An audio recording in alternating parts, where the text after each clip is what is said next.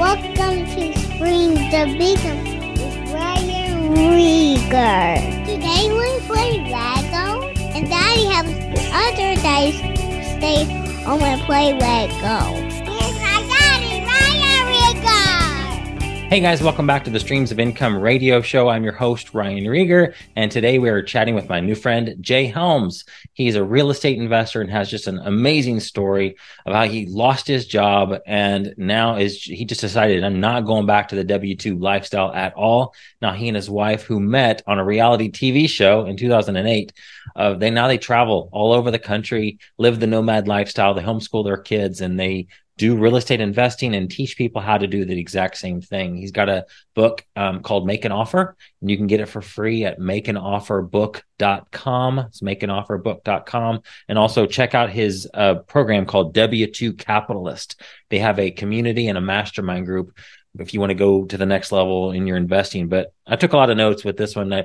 Jay said something really good that stood out, is that you don't know how creative you can get when until you lose your job. When you're an entrepreneur, sometimes you just have to make things happen. And when you're in a situation like that with your back against the wall, Jay and his wife, they just made it happen. And now they've got an incredible business where they are active and passive investing, but now have grown an amazing community of people that look to them as the experts in their field to train them on how to get to that next level in their investing. So check them out. Really love this interview. Here is my interview with Jay. Jay, welcome to Streams of Income. So good to have you. Ryan, thank you for having me. I appreciate it. Yeah. So we met, I don't know if we met through a mutual friend, but one of your assistants reached out to me, and I found out that you and I know Mark Willis, and Mark's been on this podcast many, many times. He was just on 2 weeks ago, in fact. So okay. I'd love if we can weave that. I'd be curious to know how you met Mark too. So I don't know if that fits into your story at all, but I want to hear about you and what you're doing and I love what I know about you so far. And so just tell us who you are and how you got to where you are. Yeah. So probably the most important, there's two topics, right? There's the most important thing to know, and then there's the most interesting thing to know. Yes. And a lot of people, when you say the most interesting, it kind of perks people's ears up. But the most interesting thing about me is I met my wife when we were contestants on a reality TV show. Oh my gosh. Now, we just celebrated our 10th year wedding anniversary. We were together 5 years before that. So it wasn't a very popular show. It was based on fishing. She had never really fished before. I grew up fishing. So like her first fish she reeled in on the show was 120-pound sailfish. This was based in Costa Rica. We spent 6 weeks in Costa Rica fishing on the east and west coast of Costa Rica. So the very first fish she reels in is 120-pound sailfish. So I'm kind of screwed from now on, like taking her bass fishing. Like it just does not right. Does not correlate. So, but we met through that show. The show wasn't very popular, but it did air on the Outdoor Channel. Okay. We got to know each other very well, and we ended up actually being teammates on the show and roommates on the show. And then when we got back, we decided we couldn't live without one another. Oh my gosh. I was living in Birmingham at the time. She was finished she was living in South Carolina, going to school there. She was on a scholarship, and she kind of left all that behind, moved to Birmingham, moved in with me, finished school at UAB, and then the company I was working for, we had an option to move down to Florida. Mm-hmm. And we moved down to Florida. We always wanted to live where other people vacation. Yes. And a few years after that, we got engaged. A year after that, we got married. And then a year plus, we started having kids, and here we are. So that's probably the most interesting thing about me. But probably the most important thing about our story is in May of 2020, I was running a sales team for a company it was a software company, and they provided solutions for remote workers, right? Yeah. And so you think May 2020, where we were, COVID was really starting to take off, And like, well, this company is sitting in the hot seat because what they provide is remote solutions. Yeah. And I'm thinking, hey, we're about to just go bonkers, right? It's a publicly traded company and real big outfit. And they took the opportunity to lay people off, and I was one of those folks. Oh gosh. And so not only did I get laid off, and what the weird thing is, with running the sales team, you're going to have a sales quota, and we surpassed our sales quota 4 out of the last 6 months. Other teams, I can't say that they did that, but we did. Mm-hmm. And unfortunately, although I was their leader, I got laid off. None of the other teams experiencing layoffs, but company wide, there was 10% of the entire company got laid off. Ended up being, close several hundred people that was laid off, and so I was one of them. And at the time, it was a shock. I wasn't expecting it. I was making good money, easy money, and was not expecting it. Our kids at the time were 5, 3, and 1, believe it or not. And so I don't envy the position my boss was put in to make that phone call and say, hey, here's what's going on. We got to let you go and blah, blah, blah. And, there was a month or two severance package, I guess is what it was. Yeah. But I sat there for a minute, not expecting it. Cold sweat breaks over. Crap, what are we going to do? The instant fear thing is I'm about to have to go file bankruptcy. And I go to my wife, what's going on? And she surpasses all that. She goes, great. Now we can go travel like we've been wanting to do. That's her initial thought. And I'm like, I don't think you understand the severity of the situation, and so I couldn't get past the mental roadblock of there went my salary. And her and our wisdom, she's like, well, we have our rental portfolio. What's the big deal? And that, I think that's where the streams of income comes into play, because it got announced that I was let go, and it got announced that, then some other of my team members started calling me and said, hey, what are you going to do? What are you going to do? And I was like, I'm not going to go back to the W-2 world. I'm not going to do it.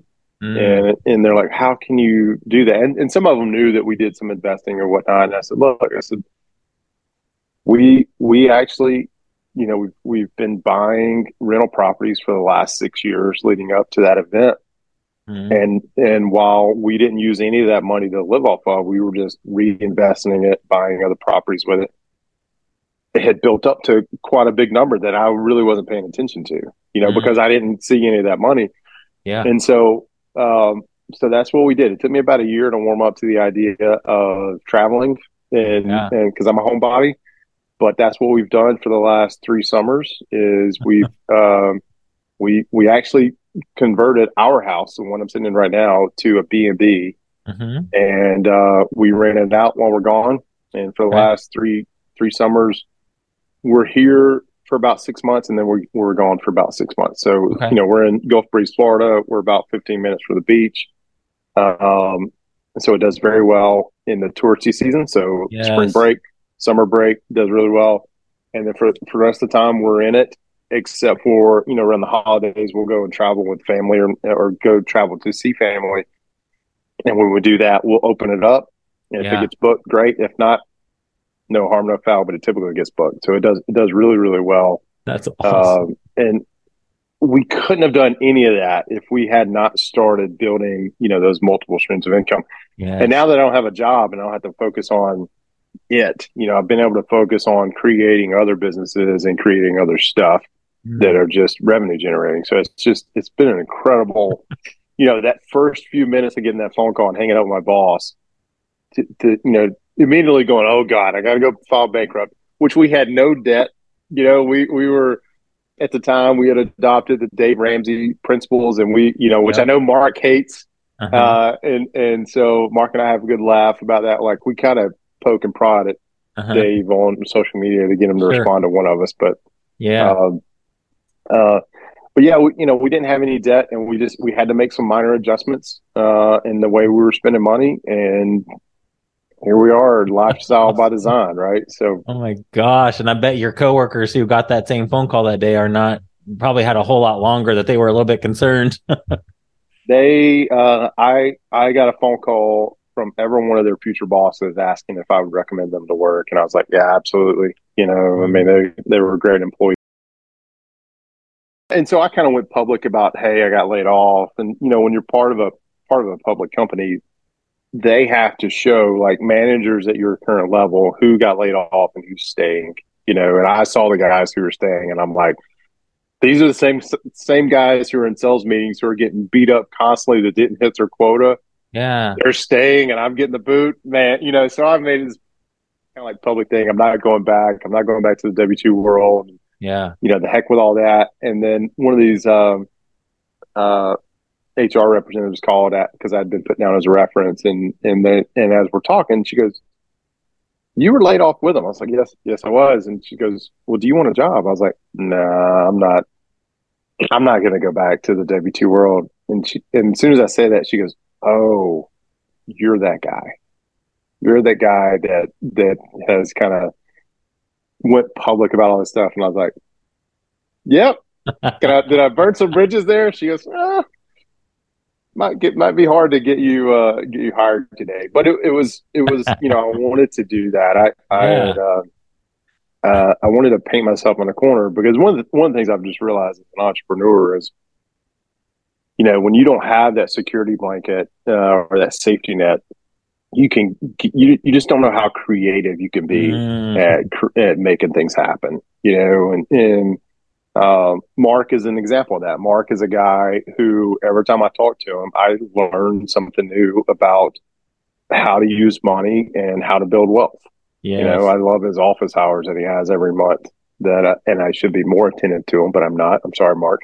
But every time I go, I learn something, and something, it's kind of like, when you grow up in school, they don't teach you hardly any real life skills. You know what I'm saying? And so, but when you become an entrepreneur, you really get pushed to the test, and you learn how creative you can be. Yes. When you guys, when you got that phone call, was your rental income, where was it? Don't give me numbers, but like as far as percentage, what you were making at your job that went away, how much was the rental income in comparison to that? It was about 30%. Whoa. Yeah. So you had to get real creative. We got real creative. Yeah. We were like, hey, we got to cut out all the Amazon spending. Yeah. The whole joke, the UPS driver knocked on our door one day and said, "Hey, are y'all okay?" Because he hadn't delivered a box in a couple of days. I'm like, "Yeah, man, we're fine." It's fine. Yeah. But no, we just had to get creative and talking with guys like Mark and people who are in our community that've been there before. You just learn that, debt is actually a good thing. Sorry, Dave Ramsey. Actually, not sorry. He's teaching a lot of people the wrong stuff. Right.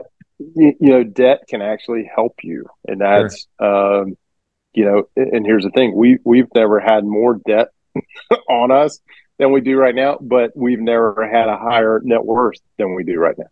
Yeah.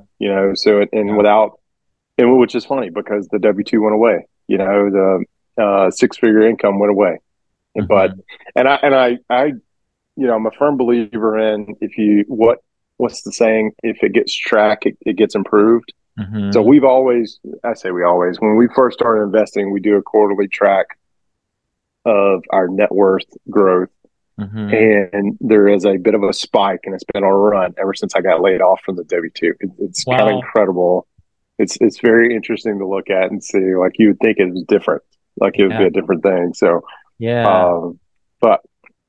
well, the Dave Ramsey thing, I feel like there's a lot of people he's changed their life for sure, no doubt, like you guys included. But I had one person tell me one time, and I thought this was wise, just her take on his teachings is that he's for the person who has a fixed income. Like if you're going to be on a W-2 the rest of your life, or you have a fixed income, you're not an entrepreneur, you're not in business. He's amazing. He'll help you get out of debt, be able to earn some extra or gain some of that get some gap in there so that you then can invest and all that. But like if you're an entrepreneur like us or business owners where we'd rather figure out ways to make money than cut expenses, he's just not the right guy. It's not the right person we should be talking to. So, I would give him a little bit more slack if he treated his user base or his callers or his listeners with a little bit more respect. Like when they call in and he goes, he calls them idiots or buffoons or what are you, stupid?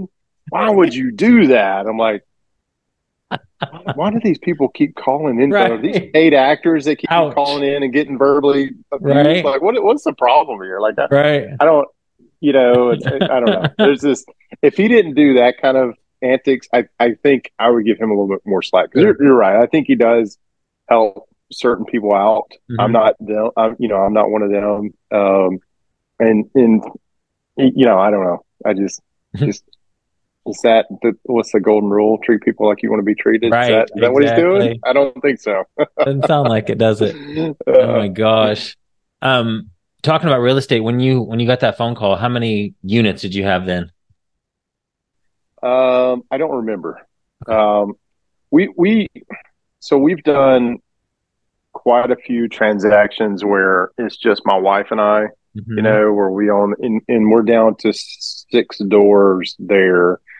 I used to, hear people on the podcast or all different podcasts and say, "Oh, we got 10,000 doors, or we got $1 million doors, or whatever the big number is." And that inspired me for a while until I realized they're not really giving you the right number. Mhm. Like when we became limited partners in some deals, and where we would invest 25, 50,000 into deals that would, where the general partners had to raise 25 million, we're like less than 1%. And I'm out here taunting, "Hey, I've got, 500 doors in my portfolio." It's not really, that's not really the thing.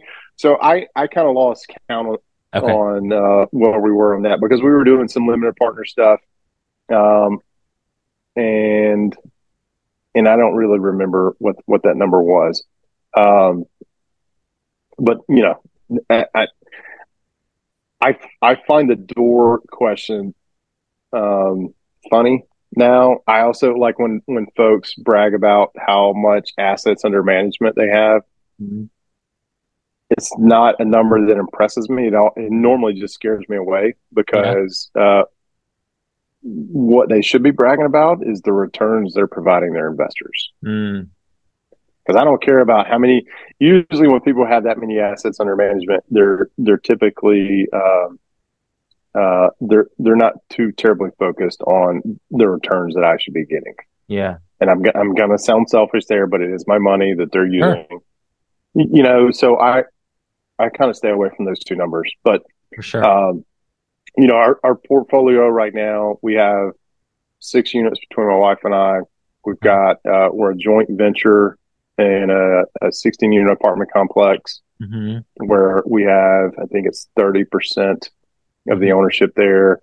And then we're still limited partners in several deals that have hundreds of units in them. And then we've transitioned to doing hard money and private money loans. Nice. As we do that. And some of that is through our bank on yourself policy, through Mark. So I want to get to that in a second. I want to hear about how that all works. I know Mark talks about using, and I can imagine how that might work. You're pulling a loan out of your policy and putting it to work over here, and you got double dip. You got your money coming in from the policy at the same time, and you're earning dividends on the policy, plus you're earning interest, earning a return on the money that you invested. That's wow. Awesome. Tell me about limited partnerships. I think I know what it is. I think it's actually something I'm doing right now with a friend who put a fund together. It's invested in multiple different properties, like mostly apartment buildings. Some are being developed, and then they're exiting, and we're getting the cash at the end. But what does limited partnership look like? Because we've had a lot of real estate, and I apologize because a guy named Stephen Hibbert, who's usually on these calls with me, he's from Florida and Tampa in the St. Petersburg area. He's a real estate guy. He would have a ton of like deep questions to ask you. So my questions are going to be a bit more higher level, surface level stuff. I know something about real estate. I've had a lot of property in Indiana before 2008. When I moved here in 2008, I kind of had to let those go. Probably could have done some different things, but that was a long time ago.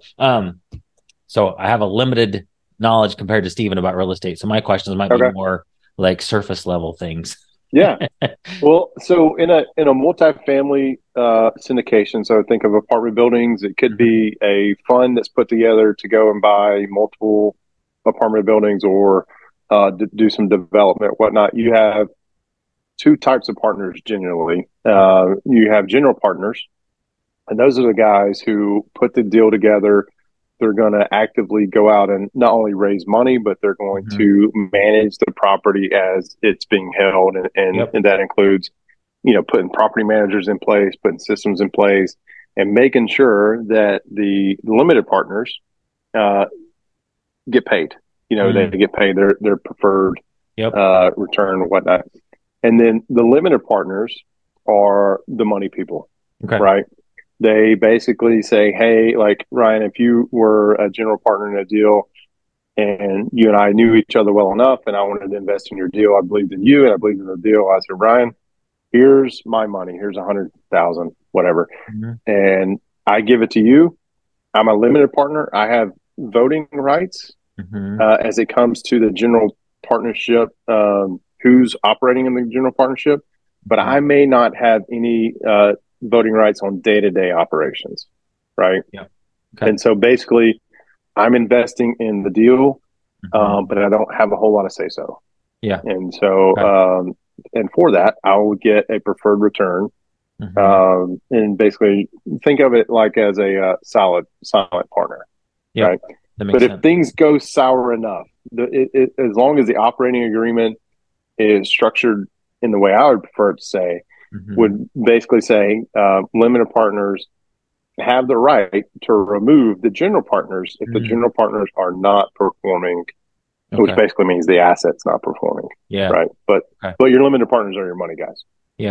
Okay. And then those can be in any type of situation. Like the one I'm in is it's not like a monthly cash flow from the rent. It was like we were helping getting the property built, I believe. And he gives us reports on this property where there's one in Columbus, Ohio. It's like it's now 50% rented, and there's pictures in there. And then at some point they'll probably sell off their part of it, their share of it, and then we'll get paid back. Okay, but so the distribution, what you're talking about there is distributions, right? And so every syndication, whether it's a general partner or a limited partner, the distributions can be different. They're almost like snowflakes on how they're going to get paid out. I mean, they're all, there's some similarities to it. Is it a monthly distribution? Is it a quarterly distribution? And some of them, like you said, they may not have any distributions at all until the sale of the property, and then they're going to make up for things they should have been paying out for up until that point. Interesting. Very cool. I know you want to talk to busy parents. So, like, who's that person? What are they struggling with, and how do you help them? Like, what's that person that's that's the best fit for your program? And I want to also unpack what you guys do and how you help people. So, I think back when we first started investing, we had one kid. My son asked me the other day, he's 8 or he just turned 9. He asked me, he goes, Dad, when did you decide you wanted to be a real estate investor? And I was like, well, actually, we had found out that we were pregnant with you we had found out about 4 weeks into that.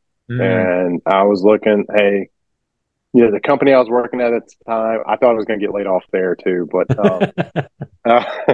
well, it was an acquisition, and the acquisition was not going well at all. And the acquirers were looking at the people they acquired and said it's y'all's fault, but it's not. Y'all came in and made some changes, but, so, I had the fear of, hey, kid's about to come. My wife was stay at home. Or was planning to be stay at home. And I'm thinking, man, what have I got to do? I'm tired of living paycheck to paycheck. What I got to do? And so it just kind of led down that path of rich dad, poor dad, and then real estate. And so I think back to those times, and we got our first property. We closed on it when he was 3 weeks old. It was his very first closing, right? Yeah. And so, so I think back to that time, and now I look at, all right, we've now got a couple of kids. We've got a pretty, fairly good sized portfolio. I want to help other people who don't want to help. And I started going through and I started thinking about folks we've helped before, people who are part of the mastermind. And I was like, okay, most everybody in the mastermind is busy parents. And they're focused on, they had this one or two deals, they were done. But after they did that, they're like, oh, I got bit by the real estate bug, but I don't know what to do next. Yeah. I've closed a couple of deals. I want to go bigger. I don't necessarily know how. I want to have a partner. I want to do some partnerships. I don't necessarily know how. I need extra funds, but I don't necessarily know where to get them, because when I talk to my close friends and family, they all think we're crazy. They're not interested in real estate investing. And so that's kind of who, I want to talk to. And one of the things that I love doing, because I'll do a lot of one-on-one calls with folks who are struggling with deal flow or raising money and whatnot. I said, all right, let's do this exercise. And I stole this from Hal Elrod. Okay. And I said, get out your phone, just go grab your phone. And I said, let's go to your most recent phone calls, right? Received or made, I don't care. Let's just look at your top 20 most recent phone calls. And I said, let's look at that. Let's get a sheet of paper. And on the top, you're going to make two columns. On the left-hand side is going to be growth friends. On the right-hand side, we're going to call it maintenance relationships. Okay. Yeah. Probably see where I'm going with this. But on the growth friends column, we're going to go down through who you called or who you talked to. And if you talked about real estate investing, building a better financial future for your family, growing your wealth, on that phone call, you're going to put that person in growth friends. Yep. Everybody else, I don't care if it's your mom, your sister, I don't care who it is. If you didn't talk about anything dealing with real estate investing, financial freedom, financial wealth, better, financial stability for your family, they're going to go into the maintenance relationships column. Okay. So let's do that. Let's just take 5 minutes and do that. Yeah. And they'll sit there and sketch out. And I said, okay, I'm going to bet you $1 that you're heavy on the maintenance relationships. And they'll show me their piece of paper. Yeah. And they may have one or two people on the growth friends. And I was like, do you see the problem? Most people see the problem. Yeah. And I was like, so there's a way you can do this. You can start changing who you're talking to, right? And it's going to dramatically change where you are in a year. And for those people who they just struggle, like, well, I don't know who to talk to. I'm like, well, you know what? I got a community of people just like you. They're busy parents. They got bit by the real estate investing bug. They want to double their portfolio. They have, these huge financial goals, and it costs $50 a month to join. You want to come be a part of it? Just see what it is. Yeah, maybe.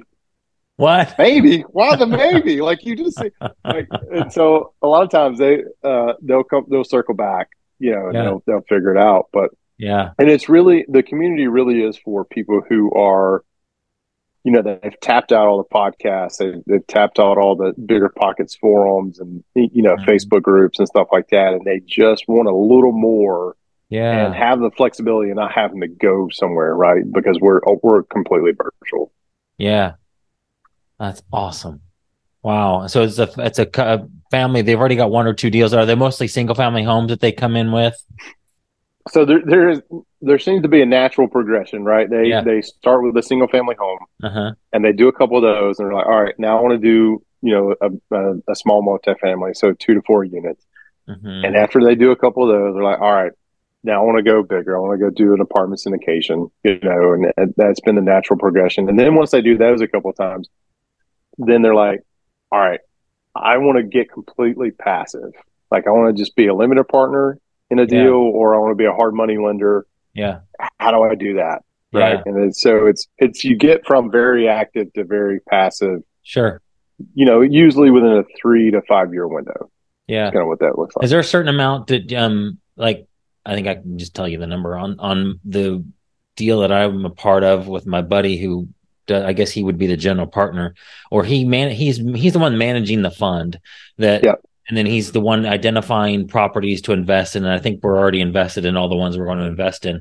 I think my investment was like $20,000 or something to be a part of that. And I've already gotten back, I think, all of that, and we're expecting more. I mean, quite frankly, I don't even know how much more to expect. He could probably tell you. But that's you're the ideal partner, by the way. I'm so silent that I don't even know what's going on. I know I've gotten my money back, and I know I'm going to get a nice return from it. So like, You're do you feel like partner. that's good to know? Like, if I feel like if I joined your group, I don't really want a single family home. So my story, real fast. In Indiana, we did real estate before I moved here. We were in a college town. And so we did start with a single family home. We bought several more, me and my brother and a buddy, and then actually ended up buying a house that I ended up moving into that had 2 extra units. So me and my brothers, we didn't have to pay any rent. We didn't have to pay them. Our mortgage was covered by the 2 other units. And then we ended up buying an apartment building. And then when I moved here to Indiana, it was like up to completely to my brother and my friend. My friend backed out because he didn't want to do it anymore. And then it was just too hard on my brother to try to do all of it himself. And I was remote. So essentially we had to sell it all off. Plus the '08 crash didn't help. Yeah. So I think if I ended up joining your group though, it'd be something for me, it would be like, I just want to jump straight to the LP level. I guess the question is there a certain amount of money? Like I only needed $20,000 to get into that one. Gotcha. Is there a certain level for people, like the people listening to this? I know there's some that have real estate and there's some that also have money that are like, I know about real estate enough that I don't want to be a landlord. I don't want to be fixing toilets at 3 a.m. Can I just come into your group, Jay, and then you show me how to be an LP and here's my 10 grand? Or is there a certain level of income certain investment to get into those deals? That's a great question. So most of who comes into the group, they're actively looking for deals or actively looking for themselves, right? Mm-hmm. And so what you're describing is somebody who wants to be more passive. Yep. And so we don't have a lot. Matter of fact, we turn a lot of quote unquote passive investors away. Mm-hmm. Maybe to our detriment, but it does, you come into the group, you're an active investor, you're going to be surrounded by active investors, right? Yeah. But that natural progression that happens, eventually people get to that point where they just want to be a hard money lender or private money lender or whatnot, mm-hmm. or they may be, a key sponsor on the deal. So say, Ron, you've never bought like a 20 unit apartment complex, and you want to go buy one, you want to get, Fannie or Freddie financing for it. Well, there's some stipulations, like you've got to have somebody who's done a Fannie and Freddie loan before and kind of got that card punched. And so there could be, opportunity to work with one of those guys. And so the folks who have been in the group for a while, mm-hmm. They've graduated on to where they're now like key sponsors of deals, and they're being somewhat passive, and whatnot. So we don't have a lot of people who come in the group to instantly go passive, because one of the things that's different from our group than the other ones is that we don't require, like if you run into a deal, we don't require that you bring it to the group first to get funding. Like there's a lot of groups out there like that, and if you just search apartment foreclosures, there's a consistent group members who are part of some of the more recent, like larger foreclosures. Mm-hmm. I'm just going to stop right there. But we don't require that. So, but what does happen kind of organically is people are in the community, they're on the calls, and they get to know one another. Some of these folks are like a lot of the ladies, they even said, hey, we want to have our own thing, so now they've got ladies night. They've actually coordinated one trip to Florida where all the ladies went down and just hung out for the weekend. That's awesome. But they get to know one another, and then as deals come up, like Fridays we have an underwriting call where anybody with a deal wants to bring it to practice their pitch or get some feedback on what they're looking at. We will do that. Awesome. So, but it's not necessarily a requirement to invest in a deal, but typically those relationships are built and it just happens organically.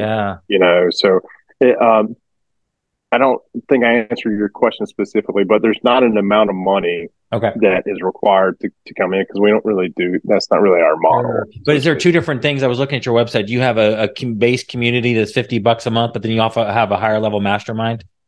Correct. Yeah. The higher level mastermind kind comes with a little bit more engagement, where the pro community, we have one call a week. We're a little early on the advertising of that. We're still kind of tweaking what that's going to be, and it's going to launch in January. It's going to relaunch in January, I should say. It was a failed launch a couple of years ago, but it's going to relaunch in January. But the mastermind is a higher ticket item, and we have over 20 virtual calls every month, and it's very niche specific for multifamily guys or fix and flip, or just single family buy and hold. We have very, very specific, and the folks who lead those calls, that is their niche, right? So the multifamily guy, that's all he does is multifamily. Yeah.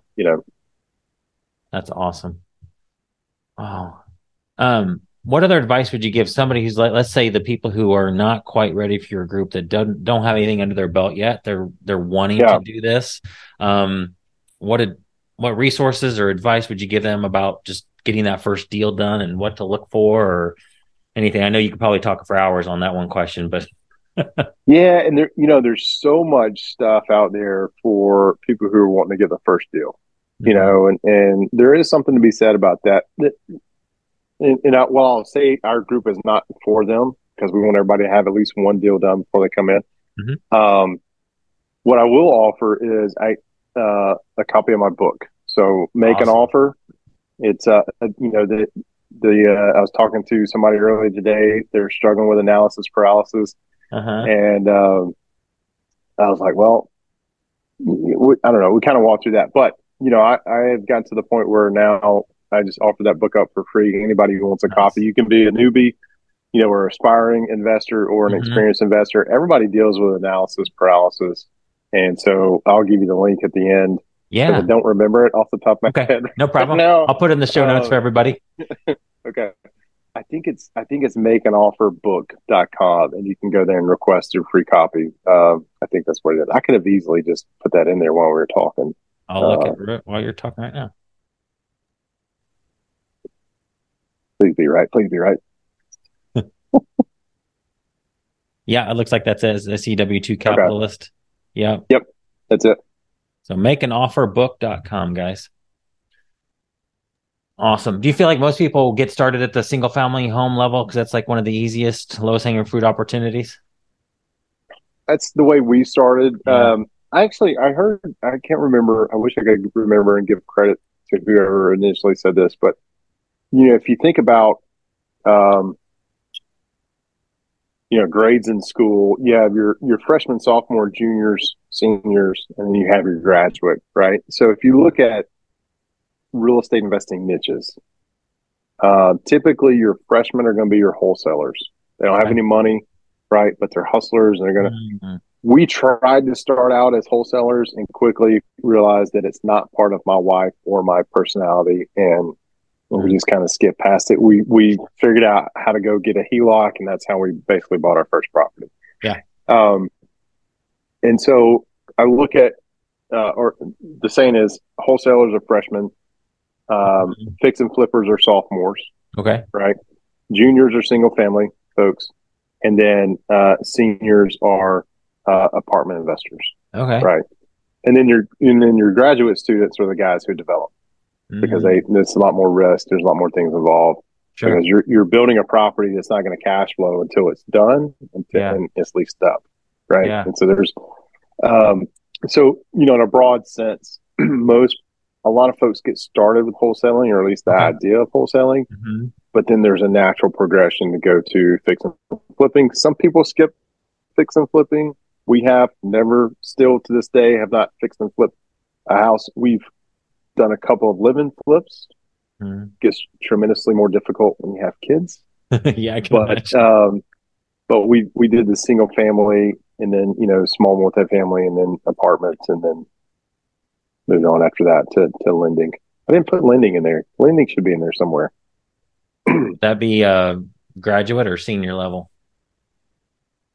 That might be close to the end of the senior year. Yeah. But I guess that's something that you could do right away. If you have some money to invest and you want it to be completely passive, you could just jump straight to that. you can. There's you just need to be cautious, like who you're working with, like Sure. the guy you're talking about. Sounds like you've known him for a while. You know him, and that's why I said earlier in the example, so Ryan, if I know you, I trust you, and I trust the deal. Yeah. Typically, it's you want to trust the person more than the actual deal, right? And because Good. if I trust you enough, you and I know each other well enough, you know my investment criteria, you know what I'm willing to put up with. You're not going to bring me some crappy deal anyway, Right. you know what I mean, or Right. one that I'm not going to be happy to invest in. Yeah. So that's why I really feel like you got to know the person, and anybody can Google and see. There's some class action lawsuits right now out there with folks who, I look at it and I think, well, thanks, buddy. Now you're giving the rest of us a bad rap. But then I also look at it like, well, for those people who invested with him, how well did they know him? How well did they do their due diligence? How well were they, checking up? Hey, how's the investment going? I hadn't seen a distribution lately, or whatever the case is. And so I don't know. You just got to be careful on what you're doing. And I think you did it right, Ryan. One of the things I've done when I've invested with other people, even though I know them well enough, right? I will start out with most investment opportunities come with a minimum investment, and I'll invest the minimum. Let's see how you do on this one. Sure. All right. Give me that money. You give me the returns that we're expecting. There comes the next deal. Okay, I'm going to give a little bit more, and then so along with that relationship, the trust that's built with that relationship comes more funds. That's good. I guess I'd say. That makes sense. All right, what advice would you give folks that are just starting out, or even that they've got a couple deals under their belt? Anything, some things you've learned in business that's helped you? Any motivational words? Yeah, no, the biggest thing, and I've always been until recently, it's always been, hey, I'm going to do it. I'm going to do it by myself. When I was talking earlier about, we got laid off from my W-2, but then we saw our net worth just, skyrocket or kind of go on a inverted hockey stick, or not inverted. Inverted would go down. Inverted hockey stick that makes it go up. Right. Yeah, right. It was basically, I look at that and I was like, okay, what changed? Other than what was I doing? And quite frankly, it's who I'm talking to. That's good. You and I were joking, you wanted to push this meeting back 15 minutes, and we got on here and I'm glad you did, because it gave me time to eat lunch, Yeah. Because since I got on the phone at 8:00 this morning, I've had about a 5-minute break between now and then. Well, it's not true. I had about 15 minutes to make something to eat and eat it. And other than that, I had about 5 minutes all morning long. The rest of the time was talking to other investors. And I've drifted away from doing that because we got busy with some other stuff. We got busy with traveling. We got busy trying to figure out the whole nomadic lifestyle. But if I go back to right after I got laid off, what changed was I had 8 hours of the day back. Right, I was no longer going to work. And so what I was doing is I started calling folks and just having conversations with them. Hey, what's going on? What's happening in your world? And it really, to give however I credit, is that growth friends. Yes. If you're not, if you go through that exercise and you see that you're heavy on maintenance relationships, in order to grow, in order to get started, or even, hit those financial goals, you got to start changing the conversations you're having, and probably changing who you're having them with. And that's the key. That's good. Yeah. If I would do an audit of mine, like I hardly am ever on my phone. I hardly ever talk on the phone, but I do lots of Zoom calls, and it's 95% growth friends and people that are in good conversations. I don't have maintenance Zoom calls usually. Yeah, that's an interesting strategy. Maybe that's one way to go about it. Don't do any more phone calls. Do Zoom calls only. The maintenance friends aren't on Zoom. They're not doing Zoom calls there. The other thing too is if you don't do a lot of phone calls, go to your text messages. That's true. And see what kind of stuff you're texting out, and it's going to look a lot different. I'm just going to look at mine. Top ones. Okay, so remember the mastermind. General contractor is working on some stuff. Investor, my son. Realtor, mom and brother on a group chat. Investor, lifelong friend. That's awesome. Yeah, so that sounds like a good ratio to me. Yeah. So it'll dramatically, if you want to change where you are a year from now, you got to start, having different conversations. That's right. It's probably going to lead to different people. That's right. And if you struggle with those different people, there are loads of communities out there that are going to help you do that. I'm biased to one of them. Yeah, right? Of course. Yours. Yeah. And one thing I love about our community is when we get on these calls, most of us are parents, and we all at times just need to vent about our kids, and if our spouses are not within earshot. Because man, life just gets hard. It just does. And kids, while they're lovely and amazing, and you can't wait until they have their own kids one day, and so you can spoil the heck out of them. They are very trying. Yeah, I understand. At times. Yeah, I have a 6-year-old, so I get it. But that's boy awesome. Or girl? Yeah, he's a boy. His name's Callum. Okay. So, and this episode will probably air this Friday, and he actually does the intro to my podcast. And so, if you listen to, you probably don't go back and listen to podcasts you're on because you know what you said anyway. But he does the intro, and he says, "Welcome to Streams of Income. Today we played Legos. My daddy helps other daddies stay home and play Legos. And here's my daddy, awesome. Ryan Reed." Now he did it a couple years ago, and that's when." It's harder to understand him, so we should probably redo that one. But, I like that though. I was thinking about revamp recording the new season of the WG Capitalist podcast, and I might need to get my son involved to do an intro. That's because I've been struggling with that. Yeah. Which, by the way, that's how Mark and I met. He had hired somebody to reach out to podcast hosts. And see if they could come on, and he came on. Oh, nice! And he was on there, and he was talking about the bank on yourself piece. Okay. And I had heard about whole life insurance before, and had a few guys on the podcast before. Yep. But Mark is the one guy that made the light bulb go off, and I committed on air, quote unquote, that I was going to do something with him, and that was almost 4 years ago, and it has dramatically changed the trajectory of the legacy that I'll be able to live. Yeah. Yes. Yes. I love it. My wife and I have several policies now. It's all because of Mark. Yeah. Well, Jay, thank you so much, man. When you relaunch your group, you said January is when your community is going to relaunch ish. Yes. You're welcome back. If there's any way, I know there's all kinds of stuff that we could talk about. Your assistant who gave me a list of topics to talk about, we didn't even hit half of them, so you're more than welcome to come back, and we can promote your community when it relaunches. Love it. You just let me know anytime. So appreciate you being on with me. You bet. Thanks for having me, Ryan. Bye everyone, see you next week.